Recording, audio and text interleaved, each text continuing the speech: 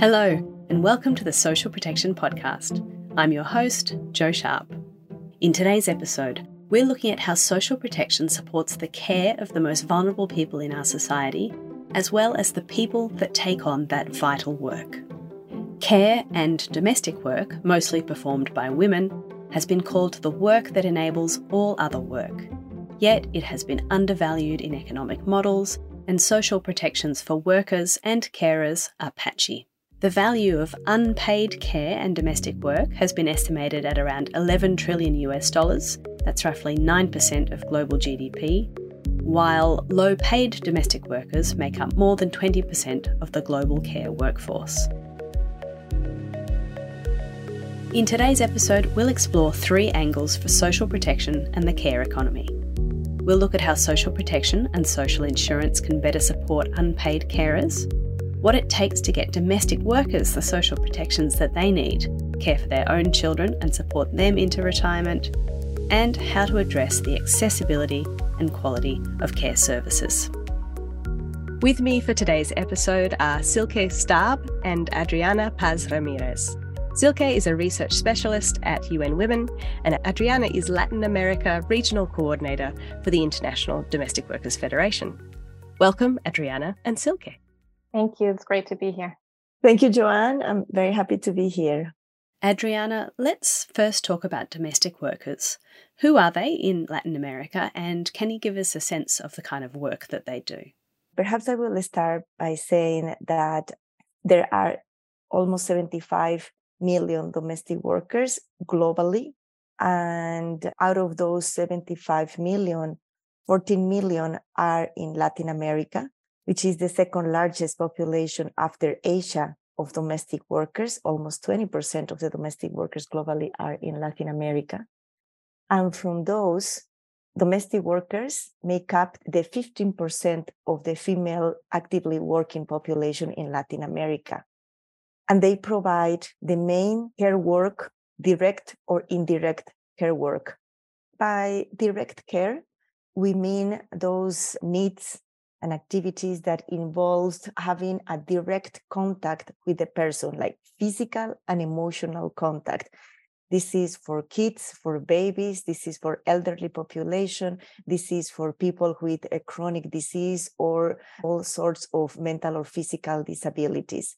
In this type of care, usually emotional ties are created because you are taking care of the person in the most absolute, vulnerable, and intimate way possible. Whereas the indirect care, it's about all those activities needed for you to survive, like, for example, eating, somebody that goes and buy your groceries, prepare your meals, and cleaning your house. But basically, these women, they provide direct and indirect care for the population, and domestic workers provide 25% of the care needs of the population globally. Silke, in addition to people who are employed in some way to do care work, which is what Adriana has just described, can you also talk a bit about how family members providing unpaid care also contribute to the care economy, or how we conceptualize that work and that contribution? The reality is really that the bulk of care work today is unpaid. Most of that work is carried out by family members and households. Over 16 billion hours are spent every day on this type of work. That's the equivalent of 2 billion full-time jobs.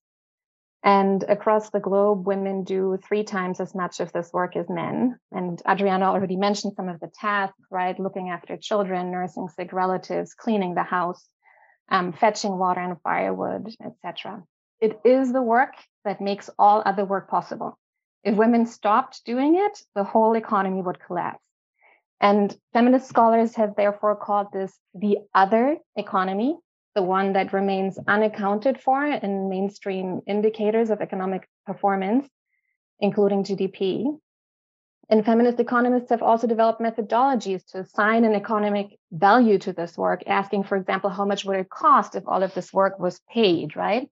And the numbers are pretty mind-boggling. It's really amounts that you can't imagine, $11 trillion US, or 9% of global GDP. And that's only using the minimum wage as a reference, so an underestimation of what that work really involves. That said, the final thing I want to say is that we all know that the value of unpaid care is not just economic, right? It's the glue that holds families, communities, and societies together. It creates health, capabilities, well-being, attachment, so many benefits that really cannot be expressed in economic terms.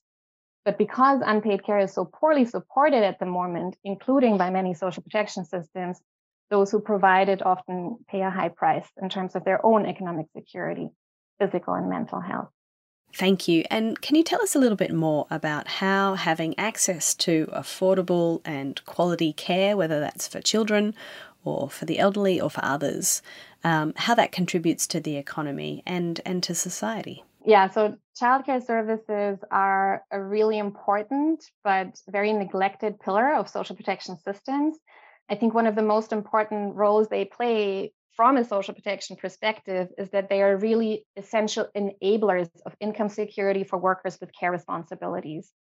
Without affordable quality care services, parents, and particularly mothers, either lose out on employment opportunities or, and that's true also, in a lot of high income countries, they see large chunks of their salary slip away to pay for private childcare arrangements. The other important contribution that childcare services make is to child development, right? But really critical to producing these outcomes is service quality. And I really cannot stress this enough.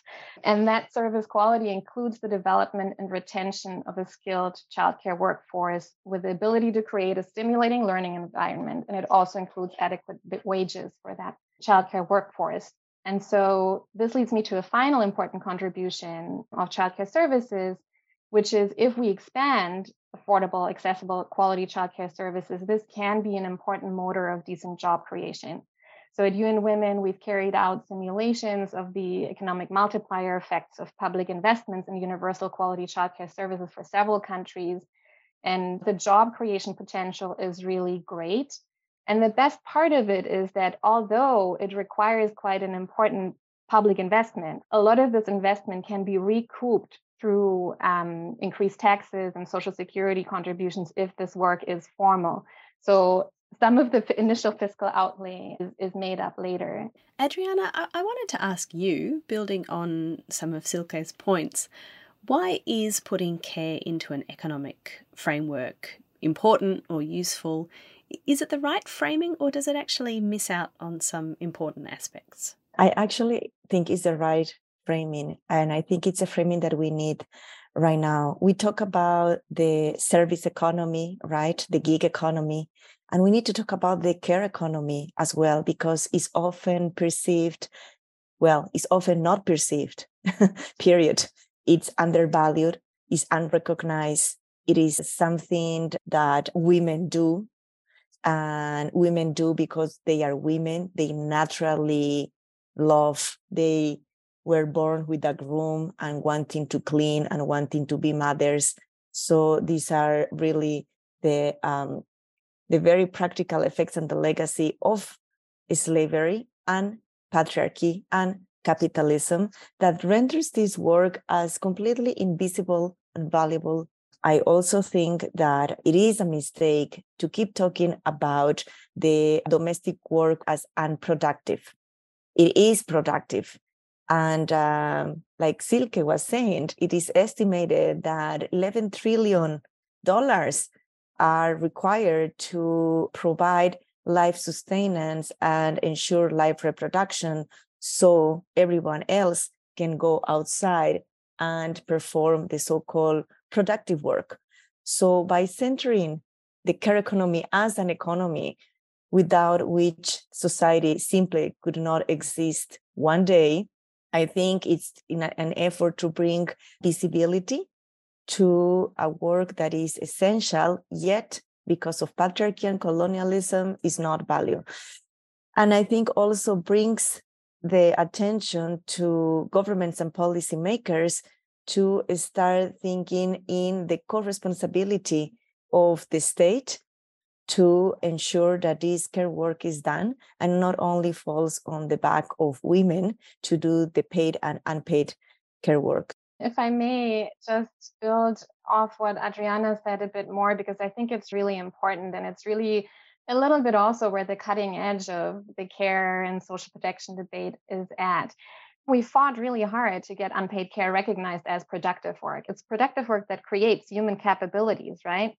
But at the same time, we have a lot of productive work that is essentially destructive, work that is being carried out as part of economic models that have been profoundly unsustainable. And those growth and productivity focused models are the ones that have brought the world to the verge of climate catastrophe. So I think there is a debate to be had as well of stopping to ask what care can do for economic growth, and to start asking what kind of economy do we need to ensure that all people and the planet are well taken care of. And I think this is particularly important at the current conjuncture where just transitions towards carbon-free economies are top of mind, right, for many policymakers. And so investments in childcare and other social services, where emissions are by definition low, are an important opportunity for those just transitions as well. One of the key ways that social protection comes into the care economy is, of course, by providing income, security and support for carers. So, Silke, can you talk us through some of that? What are some of the instruments? What is the role of social assistance, social insurance programs in enabling the kind of care work that we're talking about? They do play an important role, or could play an important role in providing income security for those who provide unpaid care. There is clear evidence, for example, that poverty among single mothers is much lower in countries with more generous social transfer systems, right?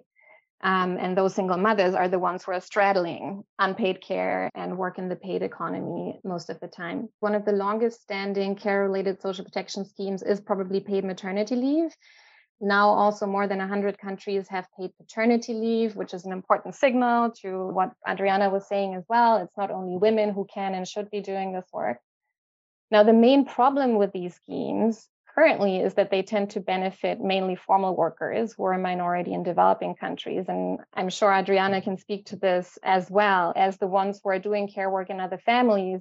Domestic workers themselves often have no support when they themselves would require paid maternity leave or other services. So in Africa, for example, less than 15% of mothers with newborns currently have access to maternity benefits. Another good example, and I think important example of how social protection systems can address care is related to pension systems, because those who provide care for family members, whether that's young children, a sick partner, frail elderly parents, etc., often interrupt their employment trajectories to do so. And when they do so, they lose entitlements in contributory social security schemes, so social insurance. And this has affected women disproportionately, and it has contributed to huge gender pension gaps, and in many countries also to higher levels of old age poverty among women. And so what some countries have done is introduce so-called care credits to make sure that periods taken out of paid employment to provide unpaid care are recognized, that contributory gaps are replenished, and that the economic penalties for unpaid caregivers are reduced. But it's important, I think, to look at the whole of the social protection system and really interrogate each scheme to say, what can this scheme do to better support unpaid care work, right? Other social protection benefits, social assistance, for example, child allowances, social pensions have been shown to play an important enabling role for care. But at the same time, let's not forget that their main purpose has never been to pay for care work. They're meant to cover additional expenses associated with child rearing, food, diapers, school supplies, etc., or to cover living expenses of older persons who no longer earn an income. So I think we can't kind of overburden those already meager transfers with assuming that they also pay for care. Thank you. For me, this does raise the question about whether social protection systems could be doing more to compensate carers for their work, and it brings to mind one of the arguments that you hear in favour of universal basic income, which we've talked about on this show and previous episodes. Proponents argue that one of the things it can do is allow people to take time out for caring and, in that sense, compensate or enable that kind of care work. So I think the question you raise about compensation is a really important one to address, because it is sometimes assumed that recognizing the value of unpaid care necessarily implies providing monetary payments for it, right? And there was a time in history when women's rights advocates demanded wages for housework or mothers' pensions. I would say that this is probably not the kind of social provision that most gender equality advocates and feminist movements prioritize today. Also because of the fear that if you provide these payments, you may inadvertently reinforce the existing gender division of labor and lead women to specialize even more in unpaid care work against what is likely to be a meager reward, a stipend that may remain low and inadequate. And I think similar concerns exist around universal basic income. I mean, I think the beauty of universal basic income is if it's really universal and if it really provides for an adequate standard of living, which is a human right, then it's great. But there are real concerns, particularly in, a context where budgets are constrained, where we're facing cutbacks and austerity measures rather than an expansion, that a UBI would not be particularly adequate or not universal or both. But I think one of the key concerns is really that it'll take away emphasis from some of the in-kind provisions that unpaid carers need, from the infrastructure, from the services. And again, that takes me back to kind of listen to what unpaid caregivers have to say. A lot of the women in low-income countries will tell you, I spend 6 hours a day carrying water. I need piped water on household premises. That will make the difference for me. Or in Senegal, we've worked with women cooperatives. And one of the things that came out there is health, as basic as that. We spend a lot of our time caring for sick children or other sick family members. When we do so, we have no income replacement, but we also have no access to free healthcare. And so it's about then working with these constituencies to make sure that the government provisions, social protection systems, and services really reach them and respond to their needs. Turning now to care workers. We've heard how critical this work is to the economy and to society, but care work itself, even when it is paid work, is often informal, and workers in the sector lack many protections for themselves. Adriana, what are some of the challenges in extending social protections to domestic workers? I'm going to speak about social protection from the point of view that it is a right. It is a human right. It is a labor right to have access to social protection, and it is the responsibility of the state to provide that. As Silke said, a lot of workers in the informal economy are not included in the social protection, which is like a really not only a bad design of social protection schemes, but it is also an issue of not recognizing informal economy as essential part of the economy. And I want to make here a little differentiation about when we talk about informal workers and informal economy. In the case of domestic workers in Latin America, domestic workers are considered wage workers. They are not part of the informal economy from the theoretical point of view speaking. They are in a contractual relationship. It is very clear who is the employer and who is the worker. And in Latin America, there are legal frameworks of protection, unlike other regions where these legal frameworks of protections do not exist yet. This is the fight that IDWF has right now. In Latin America, there are these legal frameworks of protections, not because our governments are benevolent or are progressive, but it's because of the struggle of the domestic workers movement from easily 40, 50 years ago. And now we have these domestic workers laws. We have 18 ratifications in the region of ILO Convention C189, which is decent work for domestic workers. And yet, domestic workers work under informal conditions. This is because the legal frameworks are not implemented. Many of them, they do not have regulations, and there are no monitoring and enforcement. However, what really lies underneath it is the colonial and patriarchal mentalities and practices at the level of the household between the worker and the employer. So then you have domestic workers that they have been working easily 30, 40, 50 years of their lives, and they do not have access to pension plans like any other worker in any other sector will have. So this puts these workers, domestic workers, in a perpetual cycle of poverty because simply their work is not recognized. And this is why we go back often and often to the old premise that made the domestic worker movement start, seems easily 100 years ago here in El Cono Sur and the Andean region, that says domestic work is work and domestic workers are workers. If you think in that way, domestic workers are part of the working class, are part of the economy, and therefore they have the entitlement to be included in the social protection schemes. Following on from what you've just said, Adriana, can you give an example or two of the way domestic workers have managed to organise to access some of these protections that we've been talking about? I will give you the closest example in the timeline of the struggle of domestic workers, and it is the case of Mexico. In Mexico, the union has received the case of a domestic worker that was about 70-something years old. So after working for 50 years, she was looking to receive her pension plan, her retirement, and the Mexican Social Security Institute told her that she doesn't qualify for that she has never contributed to her pension, and therefore she has no pension after being working for 50 years. So after a few years of doing strategic litigation with lawyers, then the Social Security Institute in Mexico said, no, we're not going to include domestic workers. It's going to be a burden for our institution because they are going to take more than what they are going to contribute to our system.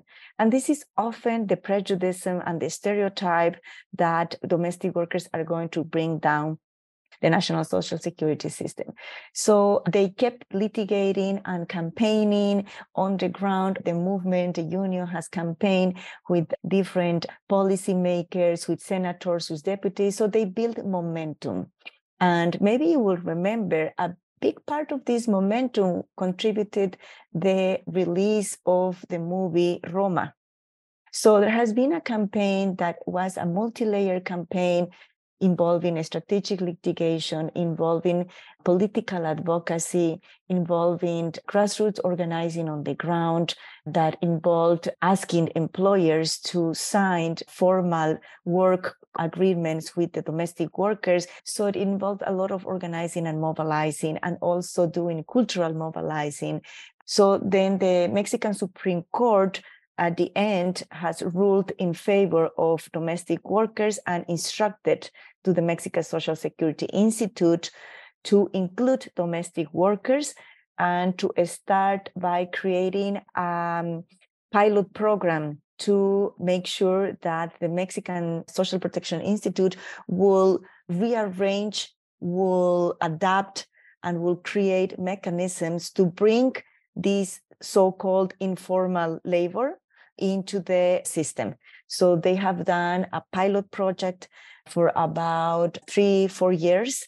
200% of domestic workers have registered into this pilot project in comparison with the old voluntary regime. So this tells you, it breaks another myth that say, but they don't want to be in the social protection. They don't want to contribute. They don't register anyways. So domestic workers have proven that no, if they have the opportunity, they will register themselves and they will work with their employers. They will convince their employers to contribute to the social protection for them. And now it's no longer a pilot project, but now it is a mandatory program that has been improved. And this is the struggle that they have been doing for the last 20 years. And now we see that the law does not exclude domestic workers explicitly. Let's move on now to the private provision of care services, where they might be provided by companies or the market. I'm thinking of daycare for children, residential or in-home care for elderly people, and so on. Silke, I wanted to ask you a bit about, I guess, this sort of sector of care service. What is the role for governments to provide or subsidise, in some cases, these kinds of services so that they can become more accessible and affordable and hopefully have the kind of quality that we expect? It's clear that governments have a pivotal role in financing, regulating, and providing care services, right?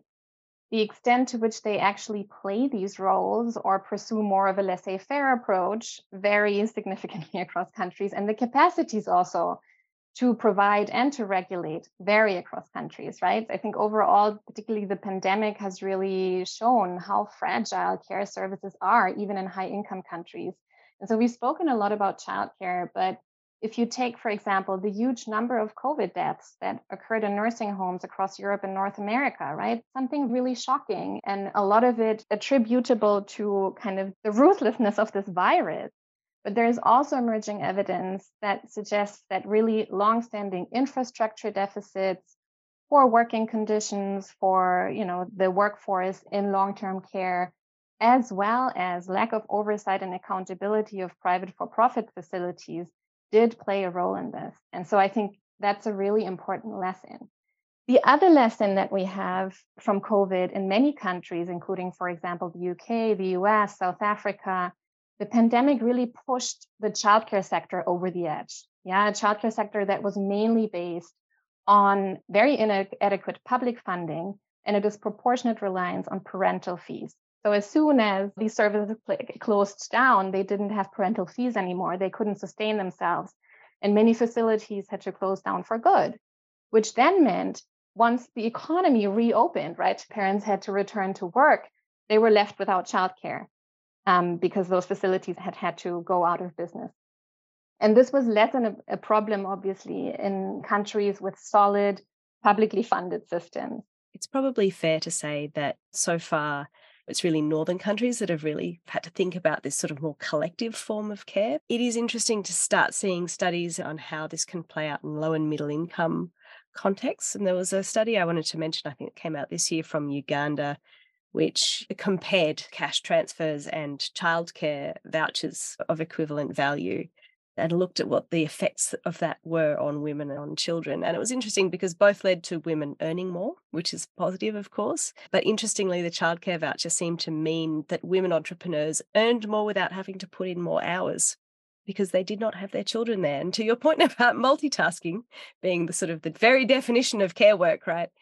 No, I agree. And I think it raises a broader, really important point. I think what we've been arguing for decades as well as feminists is, yes, obviously we want women to have equal opportunities in the labor market and get access to paid jobs, et cetera, but not at the cost of a double and triple burden, right? And I think a lot of the studies that come out of, looking at very poorly paid, precarious, informal work show not only that childcare responsibilities may hold women back from earning more, from being more productive, from getting better jobs, but also that very poorly backbreaking informal work compromises care, right? And so again, I think it goes back to a little bit what we discussed at the beginning. Sometimes it's good to just turn things around as well and ask, what about we prioritize care for once and not economic productivity?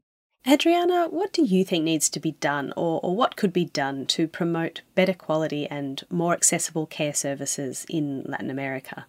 So one of the care systems, the national care systems that I really like a lot is the example of Uruguay, where the basic understanding and framing of care is that we have to look at the rights and needs of care, needs of the people that provide cares. So how we make sure that their paid and unpaid care work is addressed. So making sure that public policy addresses things like social protection, other kinds of social security for them, and to make sure that the women that are going to take care of the kids of other people also have their childcare needs met. One of these examples is the domestic workers in the northwest of Brazil. They are advocating right now to improve and to expand the municipality childcare facilities so they can bring their kids to the childcare and they can go from the favela to the neighborhoods of the richer people to take care of their kids. We have to look at public policy as well. And one thing that I love about domestic workers unions is that they not only look about improving their working conditions, their rights, but they also have to look at all the other social policies. And they challenge these family-oriented conservative policies that the state has been doing and continues doing that. So they are democratizing these services. One last thing, I think it's to always look for pathways that provide a trajectory for professionalization and formalization of the domestic workers and caregivers. In this sense, the state is taking part of the responsibility to ensure that the people that is doing this, care workers, domestic workers, are doing this work under conditions of formality, and it's providing a pathway of professionalization and certification. Because the people that need cares, they really need affordable quality. But this needs to be recognized, and this needs to be elevated to the level of a profession. Adriana and Silke, thank you so much for this fantastic discussion and for joining me on the Social Protection Podcast today. Thank you. I think it was a fantastic conversation. Yeah, thanks so much for having me as well. I really enjoyed it, and I'd be really interested to hear what domestic worker organizations have to say about universal basic income.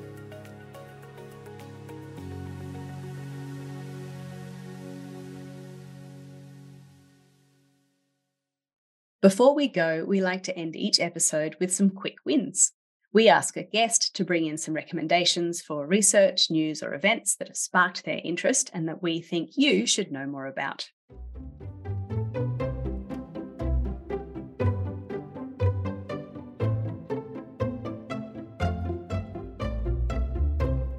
Today we have Ralph Rademacher joining us for Quick Wins. Ralph is the head of the Social Protection Program at GIZ. Welcome to the Social Protection Podcast. Hey, Joe. Thank you for having me. As we speak, you've just wrapped up in the last week the Global Forum on Adaptive Social Protection, which was held in Berlin in person with some sessions also shared online. Some of the key themes from the forum included the increased demand for social protection in the face of multiple simultaneous crises, the need for greater financing, and the critical role, of course, of cooperation in responding to these crises. So over to you. What were some of the key takeaways from the forum for you? Well, it was really exciting 3 days. We had excellent speakers, a lot of discussions between government, the representative of the international agencies, academics. And I would say it came away with, two key hypotheses, which I would like to share today. So the first one is social protection is not a silver bullet. What I'd like to add to that is we have not exploited its full potential yet. So we have ample of evidence that social protection works. It reduces poverty, increases productive investments, it builds household resilience to shocks, can improve health status in households and keep children in school for longer. Social protection has positive effects on the local economy and so on and so forth. So you know them all. So positive effects are numerous. But Stefan is, of course, right to remind us that it's not a silver bullet for each and every problem, that we need investments in health, education, that economic growth is central for bringing wealth to people. And I might add that we better ensure that this growth is climate conscious. But before we dwarf ourselves as a sector, it's crucial to add that we have not exploited the full potential yet. We have seen great innovation in the use of digital technology in recent years, but we really only start using the current potential of digital technology, and it's not widespread and systematic. Stefan compared it to a Swiss cheese, that the system still has many holes and is not well interconnected. So if we are able to establish interoperable systems, of course, mindful of data protection considerations, we can layer social protections interventions more purposively. So when we are able to establish interoperable systems, there will be much more dynamic interactions between households and social protections systems possible. So one key building block of such a better digital backbone is certainly the payment system. It is not only crucial to help social protection programs reach the beneficiaries, but we may not forget what social protection can also do for the enhancement of financial inclusion in countries. A government-to-people payment interface is often operated by financial service providers in a country, and the financial stream flowing within the social protection system is in many countries a sort of, the required base business volume for which can make it worthwhile for these financial service providers to also cater to more remote regions. And with that, social protection helps to enhance also financial inclusion. We also have not exploited the gender transformative aspects of social protection fully. There are some considerations in the design of social protection which can at least have some positive gender transformative effects. And one more aspect I wish to add is the potential use of social protection in the discussion on loss and damage in the climate context. This will add the aspects of slow onset events to the quick onset events, which we have been discussing, for instance, in the context of the global shield against climate risks already. I believe that social protection has an important role to play as a delivery mechanism of the loss and damage fund, but also to mitigate some of the effects of climate change, for instance, by using green public works. So all in all, social protection might not be the solution to every problem, of course, or the silver bullet, but we have not exploited its potential yet, nor have we brought it to everyone. Every second person on the globe is still missing, and there is still a long way to go. Thank you. And we'll put a link to that framing presentation in the show notes that's available online.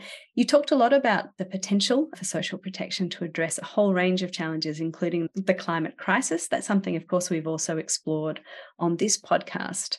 But of course, there are enormous challenges in ensuring that the resources are available and the right people are engaged in order to ensure that social protection can or will live up to its potential and address these major challenges. And you mentioned a second hypothesis coming out of the conference. So can you tell us what else was on your mind in that vein? My second point is that bringing adaptive social protection to more people requires close cooperation. And maybe even more than cooperation, really closer co-production. So I mentioned before, the task is still huge, resources are limited, and we therefore need to find the most efficient ways of cooperating or co-creating. And that refers on the one hand to cooperation between different government ministries and efficient coordination mechanisms there. But it's not only about efficient coordination cooperation at national level, but also vertical, so the national and the local level. And also, and particularly maybe, among development partners. We need to learn how to combine our respective strengths even better. We have heard at the Global Forum how the IMF is a crucial partner to the social protection sector and helps in a dialogue with ministries of finance. They have a special inroad, they talk the same language. But we also heard that we need to combine the strengths of development banks and technical assistance better. So our minister, Svenja Schulze, for instance, underlined her desire to see the global accelerator for jobs and social protection for just transitions help in achieving that. So the German government will provide some seed funding to pilot more joint approaches under the umbrella of that global accelerator. For the ambitious goals ahead of us, massively expanding social protection coverage and enhancing system efficiency, we need to think in alliances and partnership. We need to understand the comparative strengths, but also our own limitations and how we combine our comparative strengths to overcome possible limitations and jointly become stronger than each of us could be alone. I think that's really the way which we need to explore better in future to make the most out of the resources available and really bring more social protection coverage and bring better social protection systems to each and every one. Thank you. So as you're talking about partnership, there is also a discussion that is ongoing about the partnerships that need to form between climate-affected countries and the global north and the wealthier states that have developed using carbon-intensive methods, and that challenge of kind of equaling the playing field for the rest of the world. Was that something that came up much in the context of social protection in this case, as a lot of these countries are facing these increased vulnerabilities to climate shocks, as well as, all of the other shocks that we've been talking about, inflation crisis, COVID, still not such a distant memory? The aspect of climate justice was, for instance, very much underlined by Shazia Mari, the minister from Pakistan, also from her own personal experience of essentially originating from a province which has been frequently hit by floods in the recent years. So it's a very tangible issue for her as well. I think here the discussion around the loss and damage fund is really something which is that vehicle for answering to some of the question. The global shield against climate risks is yet another one. The discussion to some degree converge and come together, I think. And obviously there is overall more room for thinking about social protection systems really catering to these covariate shocks. I mean, that's also why the overarching theme of the conference was on adaptive social protection, acknowledging that this is more the norm now. We really need to make systems fit for. Thank you. That's great. Yes, as you say, really important and a timely conversation. And I think we are all struck and living in this reality where the shocks are coming thick and fast, and it is the new normal. And more than ever, the need to adapt and be adaptive and preemptive and some of these things is going to, I think, define a lot of shifts in the sector going forward, or at least we hope so. I will just mention that the Global Forum was organised by the German Federal Ministry for Economic Cooperation and Development, that's BMZ, and the World Bank Group, implemented by GIZ and yourself, Ralph, and supported by UNDP and, of course, socialprotection.org. I also mentioned that the last episode of this podcast also looked at adaptive social protection in practice in the Philippines and in Caribbean countries. So if you are interested in this topic, do check that one out.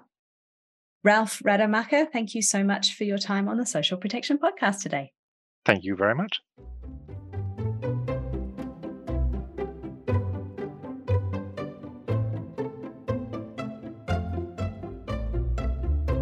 And thank you again for listening to the Social Protection Podcast.